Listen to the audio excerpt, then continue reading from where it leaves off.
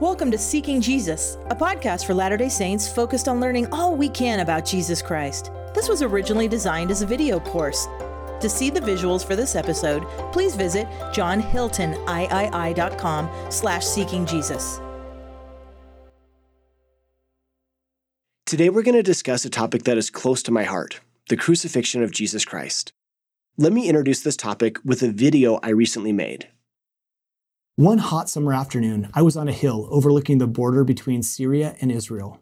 As I walked down the hill with my friend and fellow religion professor Matt Gray, he asked me, "Where do you think the emphasis church members place on Gethsemane comes from?"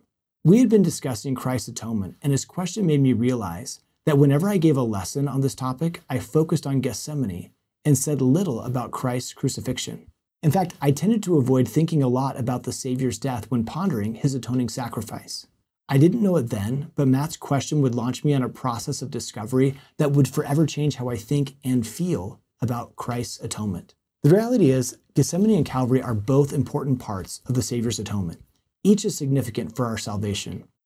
However, several scholars have pointed out that church members seem to place more significance on Gethsemane. For example, Robert Millet wrote, "It is probably the case that if 100 Protestants were asked where the atonement of Christ took place, those 100 persons would answer, at Golgotha, on the cross." It is also no doubt true that if 100 Latter-day Saints were asked the same question, a large percentage would respond, in Gethsemane, in the garden. Some surveys suggest that Millet was right. Professor Anthony Sweat and I asked 752 church members the following question. Where would you say Christ's atonement mostly took place? A, in the Garden of Gethsemane, or B, on the cross at Calvary? 88% of people responded in the Garden of Gethsemane, and only 12% said on the cross at Calvary. You might be thinking to yourself, John, you forced people into a false choice. You should have given them a third option of Christ atoned equally for our sins in Gethsemane and Calvary. Good point. So Anthony and I separately surveyed an additional 792 members on where Christ mostly atoned for our sins, asking the same question we had before. Even with a third option of equally in Gethsemane and Calvary, a majority, 58% of people still chose Gethsemane only. These surveys indicate that many Latter-day Saints place a heavy emphasis on Gethsemane as the main place Christ suffered for our sins. Although the specific location of where Christ's atonement occurred may seem trivial to some, more than a few antagonists have written critically about the church, claiming our beliefs about Gethsemane mean that we de-emphasize Christ's crucifixion and are therefore not true Christians. Indeed, in a conversation with Robert Millet, who has spent 30 years in interfaith work, he lamented the fact that because we teach of the redemptive nature of the Savior's suffering in Gethsemane, many Christians have concluded that Latter-day Saints do not actually believe that Jesus suffered and died on the cross for our sins. It is possible that some Latter-day Saints focus so much on the saving power of Gethsemane, they fail to sufficiently recognize Calvary as a place where Christ also atoned for our sins. The scriptures and our church leaders describe the atoning importance of both Gethsemane and Calvary. Surprisingly, though, while some members focus more on Gethsemane, Christ's crucifixion is more frequently emphasized in both the scriptures and the words of our prophets. While at least two powerful passages of scripture explicitly teach Christ suffered for our sins in Gethsemane, more than 50 verses specifically link Christ's death with our salvation. If you'd like more details about these scriptural passages and other things that I'll share, please click the link in the description. But to be brief, in his speeches and writings, Joseph Smith mentioned Gethsemane only one time, using it as an example of Christ submitting his will to his Father's. On more than 30 occasions, Joseph Smith referenced Christ's crucifixion, several of which were to describe its saving power. Moreover, across thousands of talks from church leaders between 1850 and the year 2020, for every one reference to the saving power of Gethsemane, there are more than 5 references to the atoning power of Christ's death. In considering Christ's suffering in Gethsemane and on the cross, what is most significant to me is the Savior's personal emphasis on Calvary. On one occasion, he speaks powerfully of what transpired in Gethsemane. In contrast, Christ personally refers to his death more than 20 times. In other words, he himself emphasizes his crucifixion. What we say when we introduce ourselves indicates what's important to us. For example, if I were to say, "Hi, I'm John, and I'm a snowboarder," that says something about what I value. I've noticed a pattern in how the Savior introduces himself. When he visited the Nephites, he said, "I have been slain for the sins of the world." When he appeared to Joseph Smith in the first vision, he said, "I was crucified for the world." He introduces himself similarly on multiple occasions in the Doctrine and Covenants with statements like, "I am Jesus Christ, who was crucified for the sins of the world." He's also said that at his second coming, he will declare, "I am Jesus that was crucified." How Christ identifies himself clearly indicates that his crucifixion is important to him. Before continuing, let me be very clear. The events that took place in Gethsemane are a significant part of the Savior's atonement. I am certainly not recommending we de-emphasize them. Indeed, we should pay more attention to every facet of Christ's life, ministry, and atonement. I'm merely suggesting that some of us could pay more attention to Calvary than we have in the past. President James E. Faust taught, "Any increase in our understanding of Christ's atoning sacrifice draws us closer to him." Better understanding any aspect of Christ's atonement, including his crucifixion, can deepen our relationship with the Savior. Speaking from personal experience, studying Christ's death is changing my life. As we contemplate the Easter season, may we remember these words from Elder Marion D. Hanks. Good Friday had to happen in order that Easter and its glorious events could come. Without Good Friday, there would be no Easter. Rather than feeling sorrow for his sufferings, we can remember that the Savior testified, "My Father sent me that I might be lifted up upon the cross." Jesus Christ personally defined his greatest act of love as his death for us. He is both the living and the loving Christ. As I've shared the fact that the scriptures, Joseph Smith, other church leaders, and the Savior himself emphasize Christ's crucifixion, I'm sometimes asked different questions. One of the most common ones is, if the scriptures and church leaders emphasize Calvary, why is it that many Latter-day Saints tend to emphasize Gethsemane? This question is hard to answer with precision, but let me offer a couple of thoughts. One possible explanation is that 3 different church leaders taught that Christ's sufferings in Gethsemane were more significant than his death at Calvary. Between 1944 and 1982, there were a total of 9 statements made by 3 church leaders that specifically de-emphasized Calvary relative to Gethsemane. These statements were made by Joseph Fielding Smith, Bruce R. McConkie, and Marion G. Romney. For example, Elder McConkie wrote, "It is to the cross of Christ that most Christians look when centering their attention on the infinite and eternal atonement. And certainly the sacrifice of our Lord was completed when he was lifted up by men. But in reality, the pain and suffering, the triumph and grandeur of the atonement took place primarily in Gethsemane." These statements, although very rare in comparison to those about the saving importance of Calvary, became influential in church curriculum and other materials. For instance, the 1979 Gospel Doctrine Manual, as well as seminary and institute curriculum in the 1980s, quote the statement that I just shared from Elder McConkie to suggest that what happened in Gethsemane was more significant than what took place on the cross. While such statements had an impact on how some of us were taught, they are not in harmony with the collective teachings of church leaders, past and present, and they do not appear in current church manuals.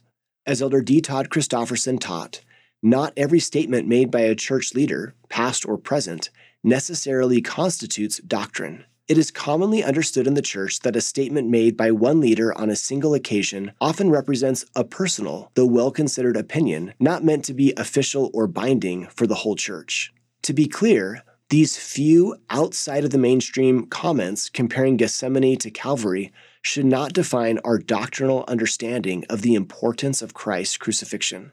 A second possible reason for the emphasis on Gethsemane is doctrinal misunderstanding. Some church members have thought that Christ atoned for our sins and overcame spiritual death in Gethsemane, and then separately conquered physical death on the cross. Elder Gerald Lund called that a doctrinal error. He wrote, "Nowhere in the scriptures do we find indications that the cross alone overcame physical death or that the garden alone overcame spiritual death."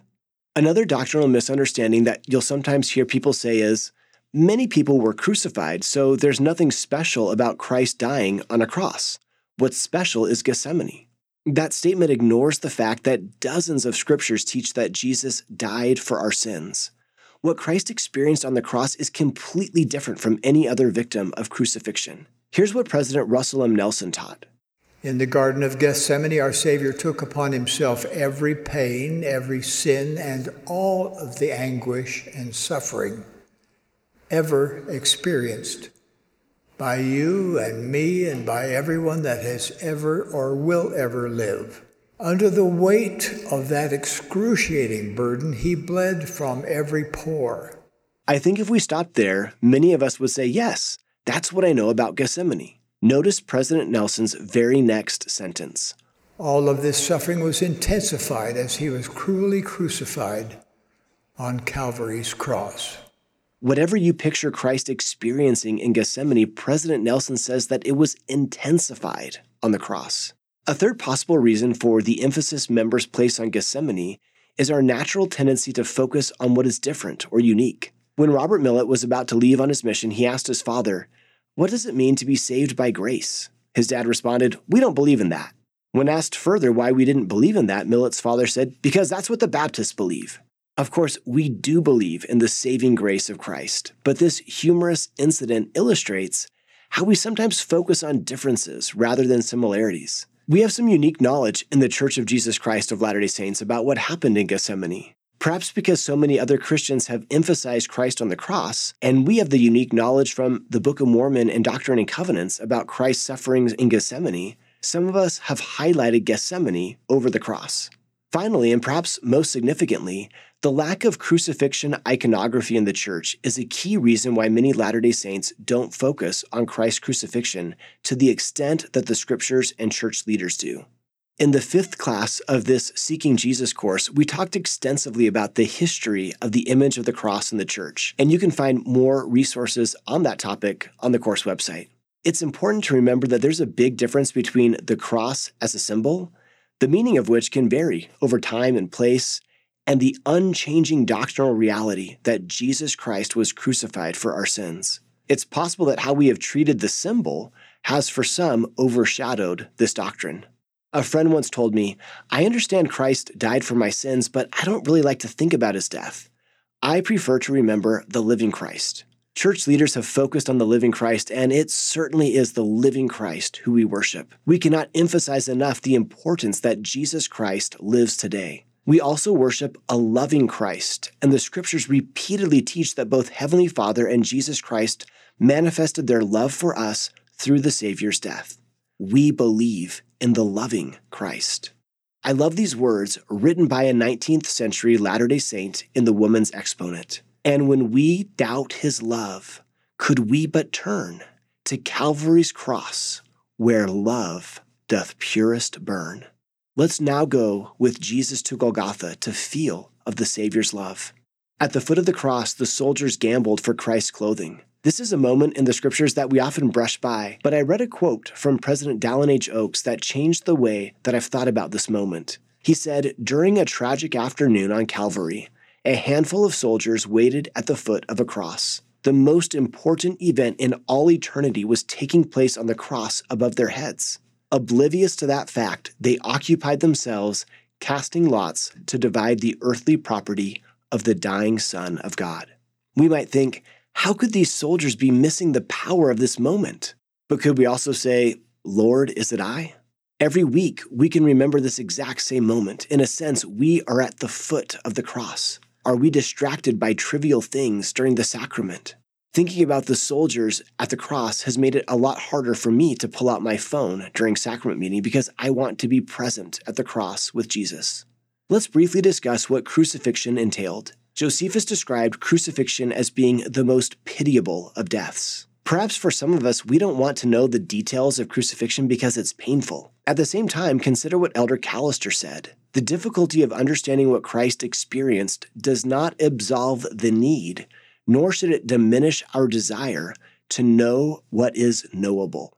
Christ's atonement is infinite. We're never going to be able to understand even a tiny portion of it, but we can still learn what we can. We may hope that Jesus Christ understands our pain. Is it too much to ask for us to learn a little bit about his pain?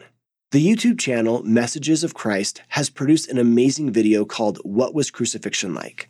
I recommend it to learn more about the details of Roman crucifixion. For now, I'll just highlight two things. This first one is interesting because only one set of remains has been found of a person who was crucified in Palestine prior to AD 70. We know that this person was crucified because the nail was still found in his heel bone. The placement of the nail suggests that in this case, the individual's feet were nailed on either side of a vertical pole, as seen in this illustration.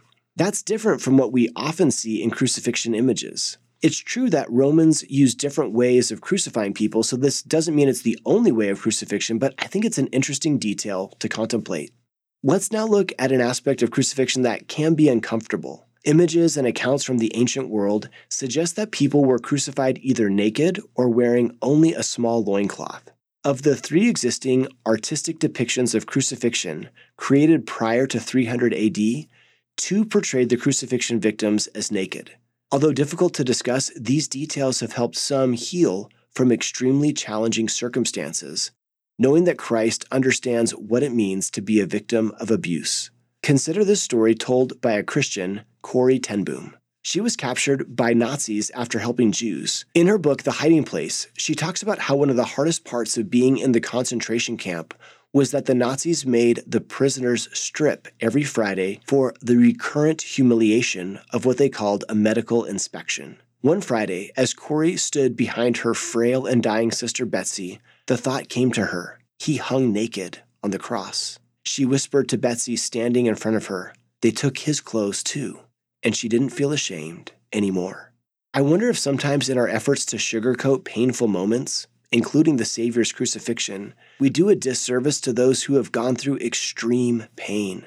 We perhaps prevent them from connecting with the Savior who really understands what they have experienced. I'm not suggesting that if you're a primary teacher, you show the children Mel Gibson's The Passion of Christ, but there is a power in understanding what we can know about the Savior's crucifixion and connecting and sitting with the pain the Savior experienced, knowing that he connects and sits with the pain that we experience. I hope that in the Savior's pain, we can see his love. In 1935, Latter-day Saint Grace Jacobson published the following poem in the Relief Society magazine that helps us see the connection between the Savior's suffering and his love. She wrote, "See the cross and bleeding feet, hear the cry of pain and anguish, hear the message tender sweet, hear him calling, gently calling, all mankind to him above, for he gave his life a ransom from the depths of perfect love." For a moment, let's join the women who were present at the cross. Turn with me to Mark chapter 15, verse 40. We read, "There were also women looking on from a distance. Among them were Mary Magdalene and Mary, the mother of James the younger, and Joseph and Salome, who also, when he was in Galilee, followed him and ministered unto him, and many other women which came up with him unto Jerusalem." John also tells us that Mary, the mother of Jesus, and other women were standing at the foot of the cross. It's interesting that no male disciples are explicitly named as being present at the cross of Christ. Clearly, some male followers were present, but they aren't named. In contrast, several women are named, and many other unnamed women were there as well. These aren't just people that Christ met last week. They've known him for a long time. They supported him in Galilee. They've traveled around Galilee with him, and now they've come with him to the cross. And of course, the person who's been with Jesus the longest is his mother. When Christ was an infant, he was brought into the temple by Mary and Joseph. A man named Simeon gave a prophecy to Mary. This child is destined for the falling and the rising of many in Israel, and a sword will pierce your own soul too. Although a sword did not literally pierce Mary's body, think about her heart breaking as she stands eye to eye, just a few feet away from Jesus on the cross. I love this medieval poem about Mary. The sorrowing mother stood, weeping by the cross, while her son hung there. Her grieving soul, sad and sorrowing, was pierced by a sword. What person would not weep seeing the mother of Christ in such torment? Who would be incapable of sorrowing with her? For the sins of his people, she sees Jesus in torment and subjected to scourging. She sees her sweet child dying abandoned as he gave forth his spirit.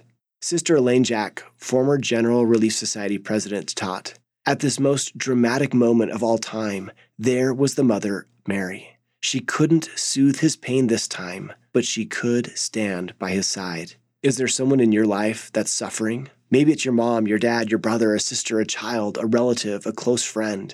They're suffering and there's nothing you can do. Sometimes that's the worst pain. You would rather be in pain yourself than the pain that they're going through. In these moments, I think it's powerful to stand with the women at the cross, to feel their tears and to know that they felt sorrow when someone they loved was suffering. There was nothing they could do, but they still stayed near him. That doesn't make your suffering or my suffering any easier, but it's powerful to know that we're not alone and that we're sitting with our scriptural forebears in that suffering. Take a moment, think to yourself, how could pondering on Mary and the other women at the cross strengthen you? One meaningful way to approach Christ's crucifixion is to consider the 7 statements that the Savior made from the cross. I recently co-authored an article about what church leaders have taught on these 7 statements. Collectively, these 7 statements have been referred to or quoted in general conferences more than 300 times. You can see that one of the most frequently quoted has been Christ's statement, "Father, forgive them, for they know not what they do." Collectively, these 7 statements show us the healing, human, and divine Jesus. While it's hard to pinpoint the exact order of these statements, if we use an approximate order, the first 3 show us a Savior who reaches out to others with healing and mercy. In the 4th and 5th statements, we see a human Jesus who understands our mortal experiences. The final statements highlight Christ's divinity. Christ's first statement is, "Father, forgive them, for they do not know what they are doing." We could ask ourselves, who is the "they" in that sentence? The Joseph Smith translation says that Jesus spoke this concerning the Roman soldiers who crucified him. It's powerful to consider that Jesus is forgiving his crucifiers in that very moment. President Kimball provided an even more expansive view of who the "they" refers to. He said Christ did not wait till his crucifiers, the high priests, scribes, elders, and Pharisees, should have a change of heart, but forgave them while they were yet covered with his life's blood. What a compelling example of forgiveness. For the context on Christ's second statement, let's read Luke 23:39. One of the criminals who were hanged there kept deriding him and saying, "Are you not the Messiah? Save yourself and us." But the other rebuked him, saying, "Do you not fear God, seeing you are under the same sentence of condemnation?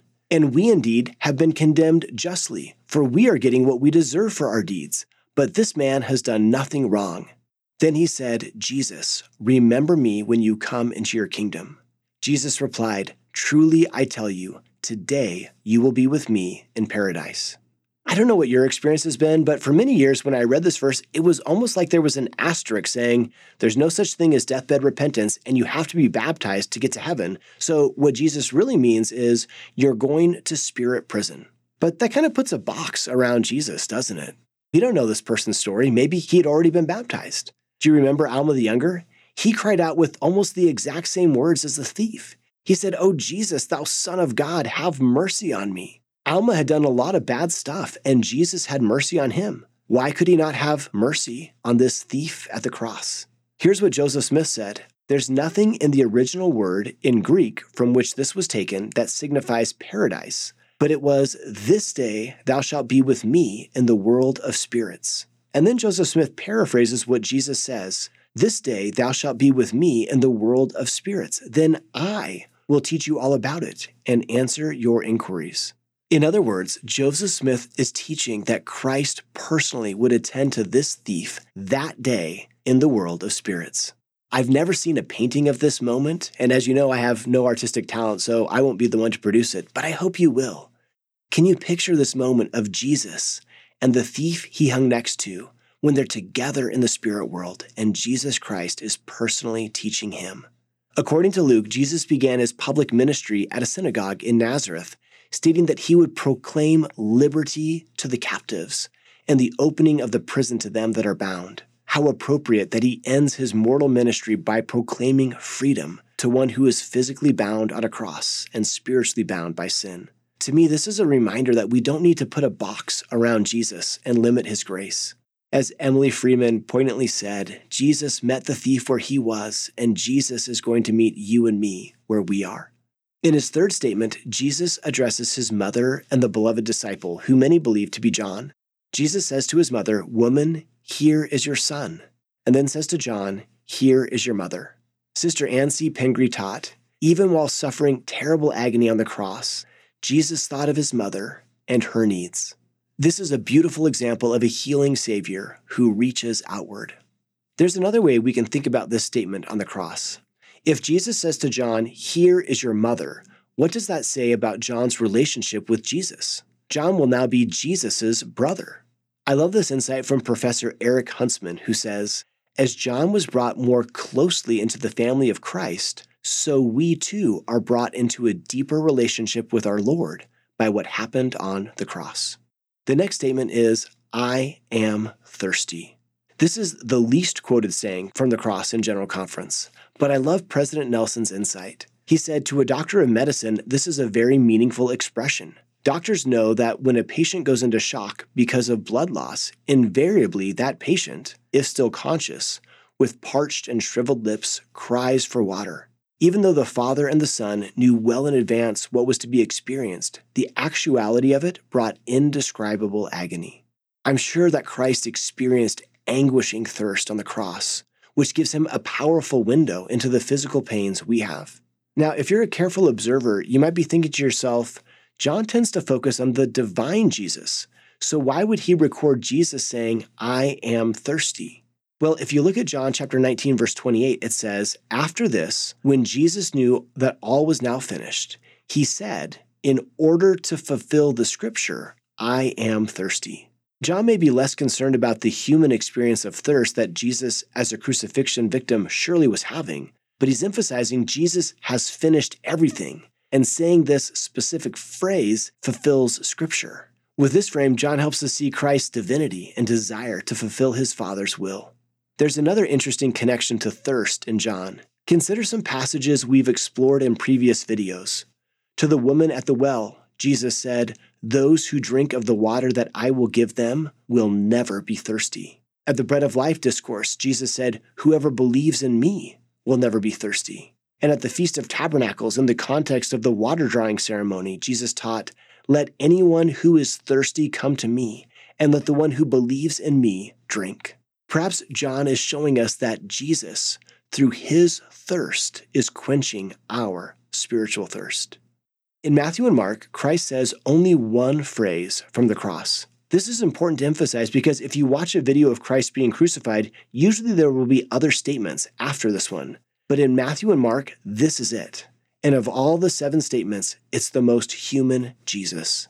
My God, why have you forsaken me?" In his greatest distress, Christ was left to bear the full brunt of the sins of the world without the accompanying help of his Father. He felt completely abandoned and alone. Many of us will feel at times like we are abandoned and alone. When this happens, we must follow Christ's example on Calvary and keep on going. You've probably heard of Mother Teresa. It's hard to imagine a saintlier person than her. She spent her life helping the poorest of the poor. As a young adult, she had some powerful experiences with the Lord. But in the final 50 years of her life, Mother Teresa often felt disconnected from God. She wrote, "In my soul, I feel just that terrible pain of loss, of God not wanting me, of God not being God, of God not really existing."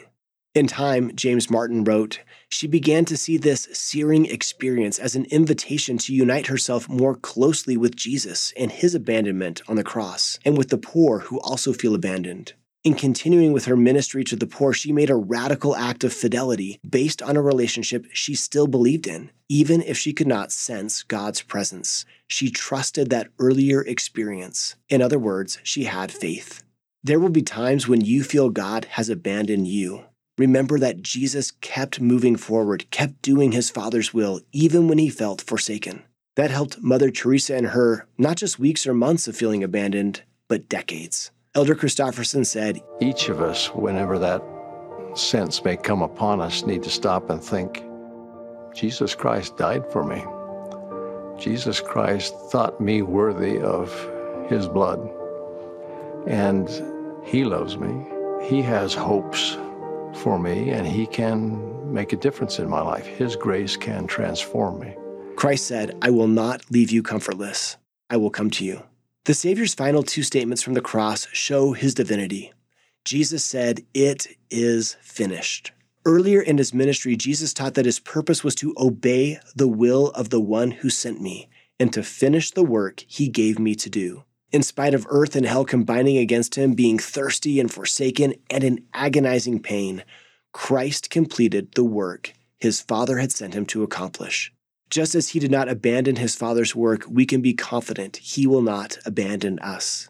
In Luke, the Savior's final statement is, "Father, into your hands I commend my spirit." I want to highlight two different words here. First, the word Father. In Luke, the very first words we hear Jesus speak are when he's 12 years old at the temple. His parents said, "Why did you leave us?" And Jesus says, "Didn't you know I needed to be about my Father's business?" Then the very last words he says in mortality in Luke are also about his Father. This shows us that from beginning to end, Christ focused on doing his Father's will. Another key word in this statement is I. This personal pronoun indicates the Savior's personal agency. He willingly gave up his life. In this statement, we see Christ choosing to give himself completely to God. Do we do the same?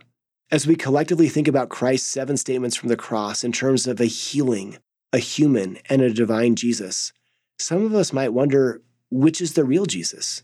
Is it the suffering one, the healing one, the powerful one? And the point is that they all are. Christ is 100% the suffering Jesus, 100% the healing Messiah, and 100% the all-powerful Christ. I love what Raymond Brown, a Catholic scholar, wrote. When these different passion narratives are read side by side, one should not be upset by the contrast or ask which view of Jesus is more correct. The Markan Jesus who plumbs the depths of abandonment only to be vindicated. The Lucan Jesus who worries about others and gently dispenses forgiveness. Or the Johannine Jesus who reigns victoriously from the cross in control of all that happens. All three are given to us by the inspiring Spirit, and no one of them exhausts the meaning of Jesus. I hope in our conversation today you felt connected with the human, the healing, and divine Jesus. I testify to you that the things we've talked about today are real. Jesus truly died for our sins. And he died not to make us feel bad, but to make us feel good, to draw us closer to him. I pray that that's happened today. I hope we will remember that the Savior began his definition of his gospel by saying, "My Father sent me that I might be lifted up upon the cross. And after that I had been lifted up upon the cross that I might draw all people unto me." The Savior personally defined his greatest act of love as his death for us. He is both the living and the loving Christ. Thank you for listening today. We hope that you'll rate this podcast and leave a review. It makes a difference. This course is more than a podcast. There are several additional elements, including readings, PowerPoints, and other learning resources. These are all freely available at johnhiltoniii.com/seekingjesus. We hope to see you there.